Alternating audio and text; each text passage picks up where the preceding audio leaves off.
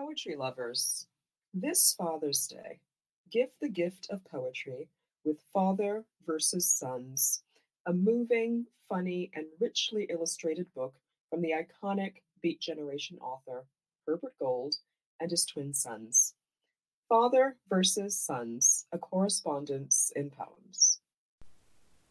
This is Benjamin Garcia reading Bliss Point, or What Can Best Be Achieved by Cheese, aka the other gold. Now that's the stuff, shredded or melted or powdered or canned. Behold, the pinnacle of man in a Cheeto puff. Now that's the stuff you've been primed for, fatty and salty and crunchy and poof, gone. There's the proof. Though your grandmother never even had one, you can't have just one. You inhale them puff after puff after puff.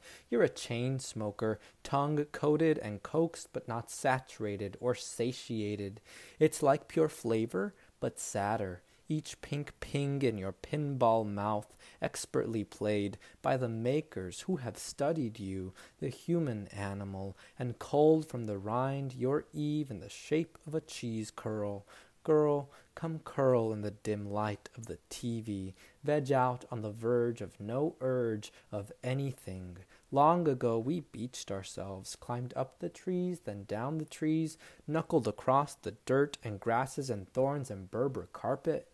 Now is the age of sitting, so sit, and I must say, crouched on the couch like that, you resemble no animal. Smug in your snuggie and snug in your sloth, you look nothing like a sloth. And you are not an anteater. An anteater eats ants without fear of diabetes, though breathing, one could say, resembles a chronic disease.